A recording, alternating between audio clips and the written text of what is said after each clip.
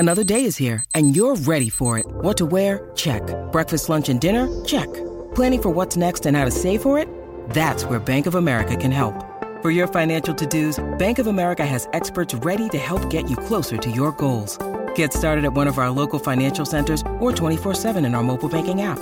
Find a location near you at bankofamerica.com/talktous. What would you like the power to do?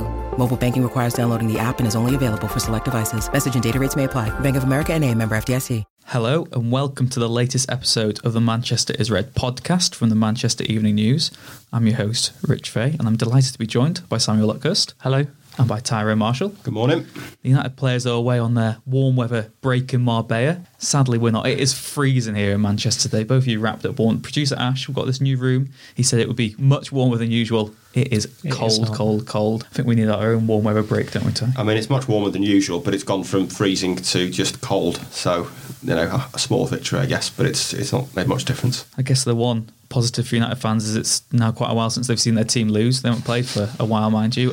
What have you both been doing with your international... Well, it's not the international break's next month. This is the inaugural winter break. What have you been doing with this? Well, I've been going to the well until it's been left dry, really, in terms of stories and features and pieces, ideas, as well as a few days off last week. So, and even where I went, southern England, it wasn't sunny there either. So, United gave us the cold shoulder when we asked if we could join them on their warm weather trip, and here we are left out in the cold. So, you had more glamorous events. You went to Salford City in the week. I did, yeah. I was going to do City on Sunday, but Storm Kira, however you say that, put paid to that. So I went to Salford on Tuesday night as well to get me out of the office. It was, if you want cold, that was cold. I was regretting volunteering going to that at 7:45 on Tuesday night. But you did see a former United wonder kid, James Wilson, do something that he's not done since his United debut. Yeah, it's quite a stat I unearthed there. He's not scored twice in a game since his United debut against Hull back in May 2014, I think it was. Mm-hmm. The Giggsy era, yeah. Those four... Was it Tom Lawrence played as well? Tom Lawrence started, yes. Yeah, Giggs brought himself on for Tom Lawrence, didn't he? Didn't Giggs insist on taking a free kick late on to try to score? Yeah, the keeper made... It was a reasonable save. It was savable, but that was his last appearance. Did Giggs score that season, though? Or was that the one season where he didn't score in the Premier League, wasn't it? Yeah, that's right. I think his last United goal was QPR away. Yeah. I think... Good memories. Yeah, when they won the league. Yeah, well, this week, I'm delighted to say we've got some questions from our fans, our listeners. Please do get involved if you want to. There is a Manchester is Red podcast page on Facebook. That's where most of these come from. And our Instagram page, which is Man United MEN. You can find us on there. First question is from John David Evans, who says, I think United need 4 players this summer, but do you think we will actually get more than 3 in the summer? I don't have the confidence they will. That's basically it.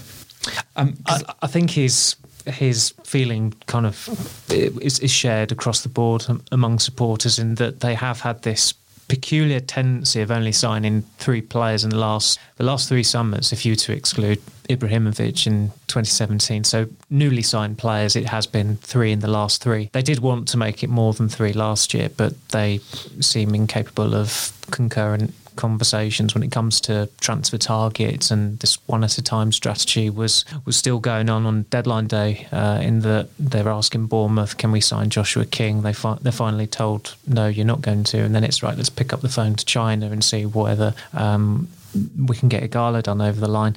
They certainly need a minimum of 4. I'd still argue they probably need a minimum of 5. I think going into this year, you'd have looked at 6 overall. They've already got the attacking midfielder in. You're looking at another midfielder, a playmaker, a forward. I think it's, from Solskjaer's perspective, he would very much like a centre forward, a number 9. And I still think there's a compelling case that they need another full-back, although it looks like Dalot might be, the left back and the right back covered there, which I still think is pushing it, because he can be brittle at the best of times, and Luke Shaw can be a very brittle player as well. I do suspect that, given the likely outgoings and just the fact that if you're losing a player like Pogba, you do need 2 players to offset a talent like that. And I suppose Fernandes is one of those players already. You could probably do with another one, and that kind of factors into it, and the need for more players than just 3 signings. So I don't think anybody would disagree that they need 3, so it need more than 3, but whether they do or not, it's very much up in the air, because they they don't practice what they preach. It's always it's best to get them in as soon as possible. They don't do that. They were looking at signing players in the last week of the summer window last time. So, and especially with the Premier League window now in line with the other European windows, it just feels inevitable that United will be trying or scrambling about trying to sign someone in late August. Ty, I guess if we were to say that it is most likely or likely that they would get 3 players at summer, what positions do you think they would have to be in for you? Like Samuel said, if Pogba goes, maybe we need at least 1 midfielder. Do you get 2? Strikers going to depend on how well Ighalo does. It's going to be interesting to see. Yeah, I think you need at least 1 midfielder, probably 2, I would say. And then ideally you want a right winger and a centre forward, I would say. If you're only getting... The alternative is you get a versatile option there and get someone who can cover both options. But ideally, you probably want a right winger, centre forward, and a couple of midfielders. And then, if you've got time at the end of the window and a mad trolley dash, maybe look at fullback and strengthening that sort of area. But the priorities, I would say, are a couple more midfielders and strengthening in attack and offering more depth in attack. Do you think that is the issue with United? The fact that too many of their players are maybe versatile. You need specialists in each role. Like you said, you don't necessarily a striker who comes in, who can play on the right and up front, might be useful to tick 2 boxes, but surely you want someone who's a recognised number 9, someone who's a recognised winger instead. Yeah, I mean, that's a good point. It's probably something that I think Andres Pereira is probably a good example of that this year, in that he's played that number 10 role, he's played a deeper midfield role, and he's played on the wing. And we don't really know what his best position out of those is. He's not really shone in any of them, being honest. I think he's probably more of a number 10, but he has kind of been shunted into different areas this season, so you probably do want a bit more coherence in who's who in the squad, who's your number 9, who's your backup striker, who starts on the right wing, who comes in for him, and so on. I mean, versatility is always good to have. We've seen Bruno Fernandes has got it as well, and in one game for United has played in 2 different positions in midfield. So it's nice to have, but it can also, in a squad that's clearly short of options like this, it can become a burden as well. I know that there's been a lot of talk over this winter break, Samuel, about how important it is for Bruno Fernandes out in Marbella. It's a nice time to get to know your colleagues, I suppose. But what position do you think his best is going forward? Do you think there's one area he needs to specify now going to the end of the season where he's going to get more game time, or do you think it is just a case of trying him out in new roles to see what happens? Probably as the playmaker, given that the others aren't suitable for that role or past their best, like Mata is. Jesse Lingard's not a playmaker. Pereira, I don't think he's a deep line midfielder. I don't think he's a winger. I don't think he's a playmaker at United level anyway. Maybe it's somewhere like Getafe or some fodder in Spain, but I just think in that United squad, there is no position that he can occupy in a successful way. Unfortunately, he's been massively exposed this season just by virtue of them not replenishing the squad, and he's been overplayed and fairly or unfairly has become a scapegoat. But the basic truth is that he's not good enough there. So I think Fernandes has to go in that playmaker role, because if you're going to have... I mean, Solskjaer seems insistent on having 2 holding midfielders, and whether it's Fred and Matic or Fred and McTominay, or when Pogba comes in, you'd think he would start, then it doesn't feel logical to play Fernandes that deep unless you're maybe chasing the game and you need him to take a deeper role and play longer passes or threaded passes. So I think having that, him having that versatility and being able to offer that is a positive as much as it is a negative in some ways, in that you saw in the Wolves game they had to play him in 2 different positions in 2 separate halves, and he acquits himself pretty well. But given the current situation they're in at the moment, and with Rashford obviously probably out until April, I mean, we talk about the possibility of him coming back late March, but that coincides with the internationals, so he's out for best part of 2 months still, it looks like. So I think Fernandes needs to be further upfield, where they are lacking creativity. They've not scored in 4 of their last 5 league games. You mentioned Rashford being out there for 2 months, and it'd be interesting to see how quickly he's rushed back. Really depends how desperate United are in need of him, really. But the next question, quite fittingly, it comes from Omo Henzi, and he says, so what happens if Ighalo performs very well in his 6 months? Do you think he would have a chance of getting a permanent contract at United? United have already admitted that he doesn't fit their transfer sort of long-term transfer strategy. He's not put up the cultural reset that they're trying to do. They've made the allowance because of the desperate need. But do you think there's any way Ighalo could be that good that he gets a permanent contract at United? No. But there you go. I just can't see it. He's not a long-term fit. let's not forget, he did do very well at Watford when he first got into the Premier League, and he was brilliant, scored a lot of goals, and everyone raved about him. And then I think he scored 1 goal in about a year after that, once he'd got a new deal. So he can blow hot and cold, as you'd expect of a striker at that level. And I mean, I think it would be naive of United to sign him on a permanent deal if he scores 12 goals in 12 games. Fantastic for him. That'd be brilliant for United. Great memories for him. But he's not the long-term answer, is he? And United rushing in to offer longer contracts to people on a temporary basis that have done well is something they should probably think twice about after recent experiences. So, I hope he does really well. It's a great story. I think it's his kind of passion about playing for United and what it means to him to be here is great to see, and I think it's given everyone a lift. But I think it is going to be a short-term thing only. We should be seeing Odion Ighalo on Monday night. We go to Chelsea away, but at the moment, Samuel's training in Manchester, not at the Carrington complex, and he's just getting up to speed. Of course, he couldn't go to Marbella because of the coronavirus restrictions that have been put on place. If someone's travelled from China last 14 days, they might not be allowed entry back into the UK, because that would have summed United up if they signed a new player. They got quarantined in Marbella. But what role do you expect him to play against Chelsea on Monday night?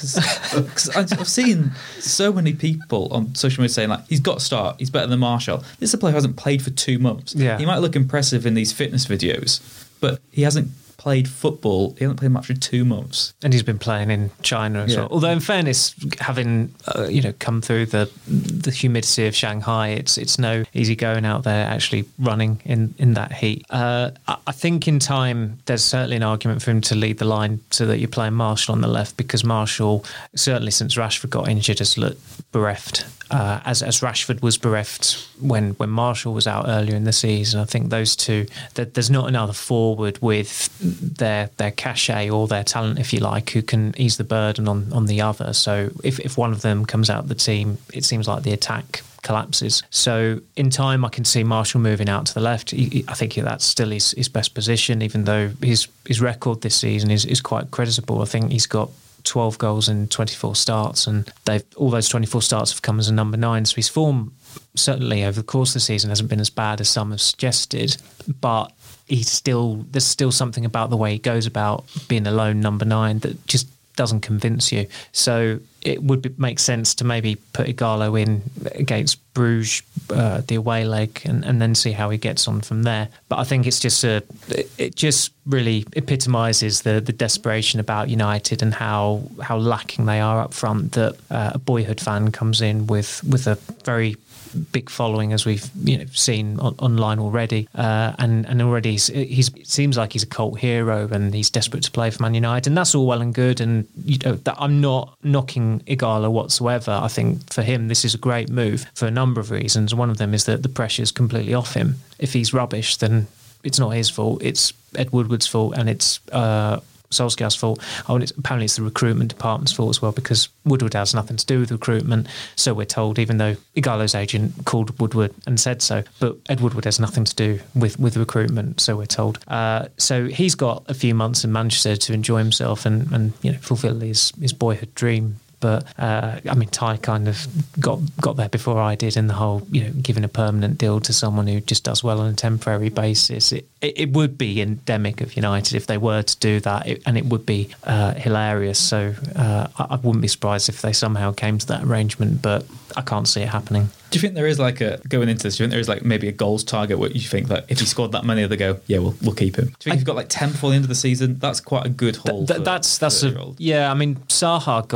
Saha obviously joined in the January, and he was cup tied as well, so he couldn't play in the FA Cup run when they did win it that season. But I think he got 7 goals. It must have been something like 12 league games, something like that. And that was pretty good going at the time. Henrik Larsson only got 3 goals for United, and MUTV decided he was quote unquote the lone legend, which was pretty embarrassing to say the least. So goodness knows what tag Ighalo will get in time, but I don't think they've probably got a target there at all. I just think he's an extra body. He's someone who's there to lean on in terms of experience and know-how, and just see how he gets on. But as the club tried and kind of did so successfully, I'd say they spun it in a very positive way, but it's very easy to also spin it as a very negative striker story, especially when Lukaku is still banging them in for Inter. And I think United are literally the only club in the world who could sell their principal striker and then sign a striker who has not been signed to replace that striker they sold. And I think it's nearly 10 or 11 months since Lukaku actually told Solskjaer that he wanted to leave as well. So again, the pressure's off Ighalo and it's all on Solskjaer and Woodward. I mean, the other irony is that they've got a forward in on loan while having a forward out on loan who started up front for the team who were top of Serie A in a Milan derby at the weekend. So and someone who Solskjaer insists has a future at United, but it's not playing for Man United. That's the caveat. He's got a lot to offer United, but it's not playing for United. The next question comes from Donny Dunn on Twitter. These are his words. Okay. Are we likely to see a Werner, Maddison, Sancho dream splurge, or more likely an Ighalo, Grealish and Ryan Fraser reality this summer? United fans dream big. I've been on the blog today. I've already had to put Kylian Mbappe's name in it. All the names being thrown. Last week, Lionel Messi was linked with United. I mean, linked is such a tenuous word to use there. But, the latest developments saying that Sancho is certain to leave Dortmund at the end of the season. He gets on well with some, I think, grime stars who are United fans. I mean, what has that got to do with anything? Exactly. But to some people online, maybe, he's quite matey with the United lot through England duties and stuff. But do you think United will be in a position to attract someone like Sancho in the summer, or do you think it all depends on Champions League football? I wouldn't say it all depends on Champions League football. I think it's obviously a major advantage. You'd obviously have to sell Sancho the longer term project if you weren't in the Champions League. The issue would be, where does he go, I suppose, if he leaves Dortmund and wants to come back to the Premier League.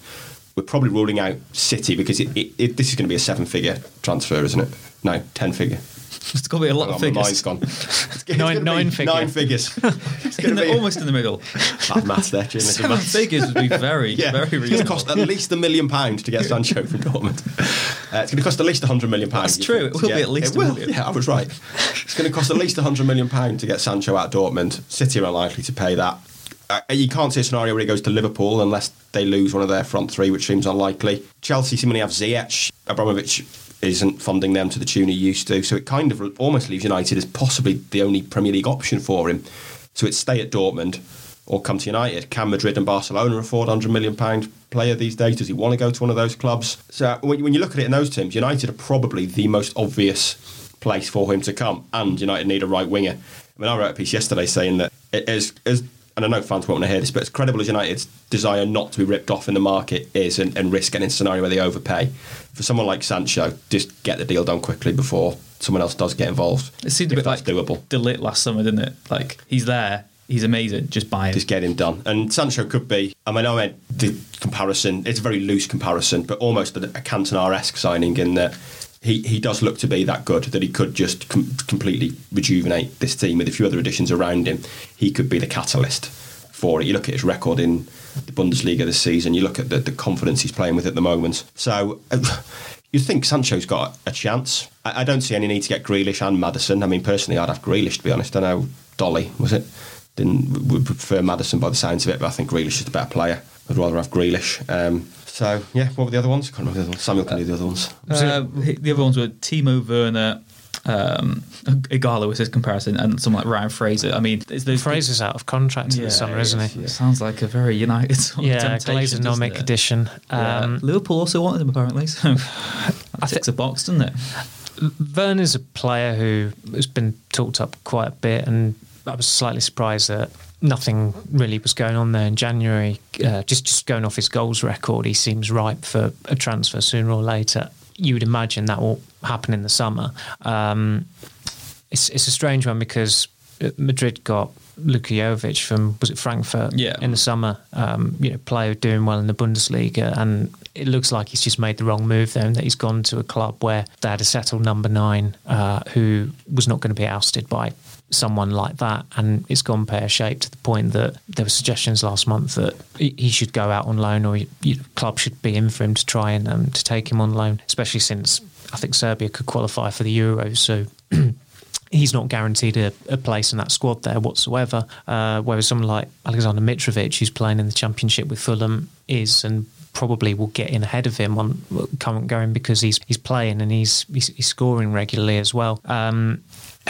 it's such a... There are so many nuances with this because United have clearly not restricted themselves to just young British players, which was the inference at the start of, before the start of last summer. And with players like Sancho, Grealish, Maddison, realistically, they're going to sign one of them, I think. I can't see them signing two. I don't think... What you also have to take into account in this is that Solskjaer has actually said that the Fernandes deal is going to affect the summer budget. United have never spent more than £150 million in a single summer on players for upfront fees. I think the only summer, 2014, you have to take into account the £6 million loan fee for Radamel Falcao, and that took it over that £150 million barrier. Sancho is a budget-blowing player.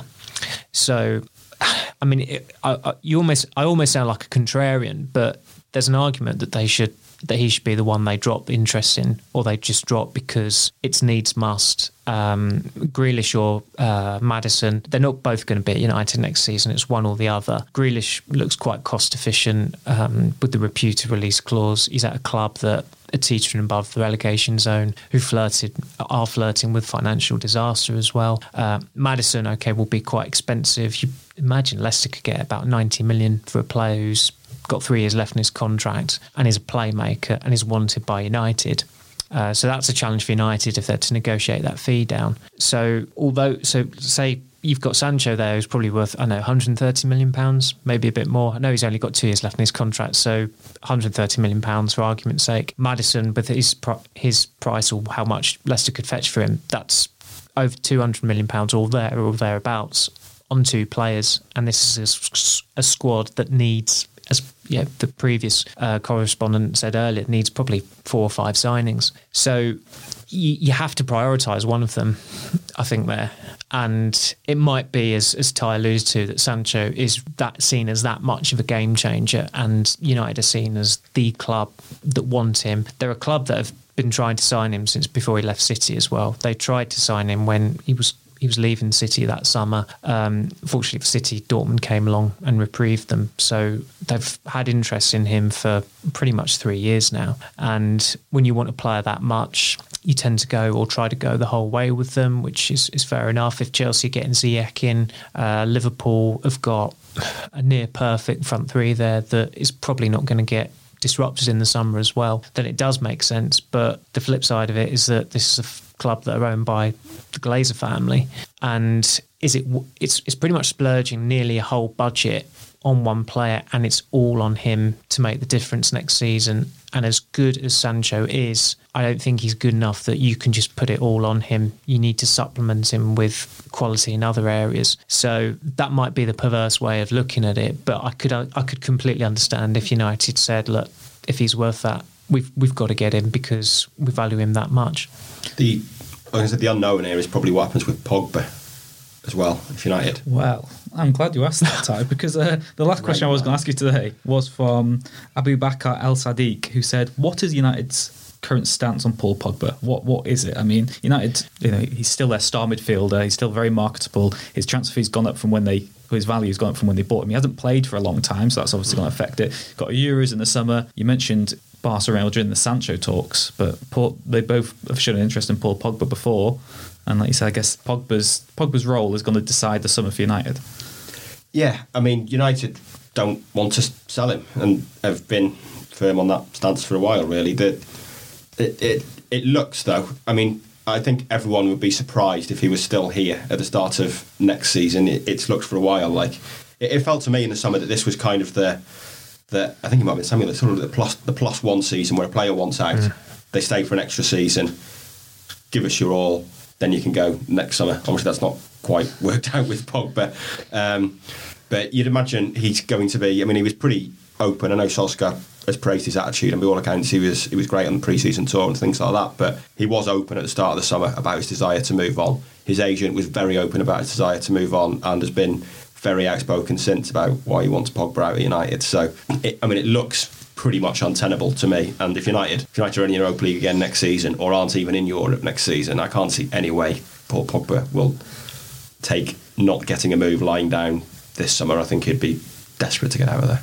I don't see why Pogba, come the best case scenario of United, in that they qualify for the Champions League, they win the Europa League, they win the FA Cup. So come the end of the season, he's he's won a couple of trophies and United back in the Champions League. Is that really going to convince someone who 3 years previously won the Europa League to get United back in the Champions League? It's like the guy, if anything, it's another incentive for him to think, I've come full circle here and I can't waste another 3 years possibly doing this again. It's just now is the time to go. And I don't think anybody should have any issue with Pogba wanting out. I mean, United are far worse than when he rejoined the club. In terms of his time back at United, they probably peaked. I mean, I know they got the second place finish, but you could say they peaked in that first season with him back because they actually won a couple of things.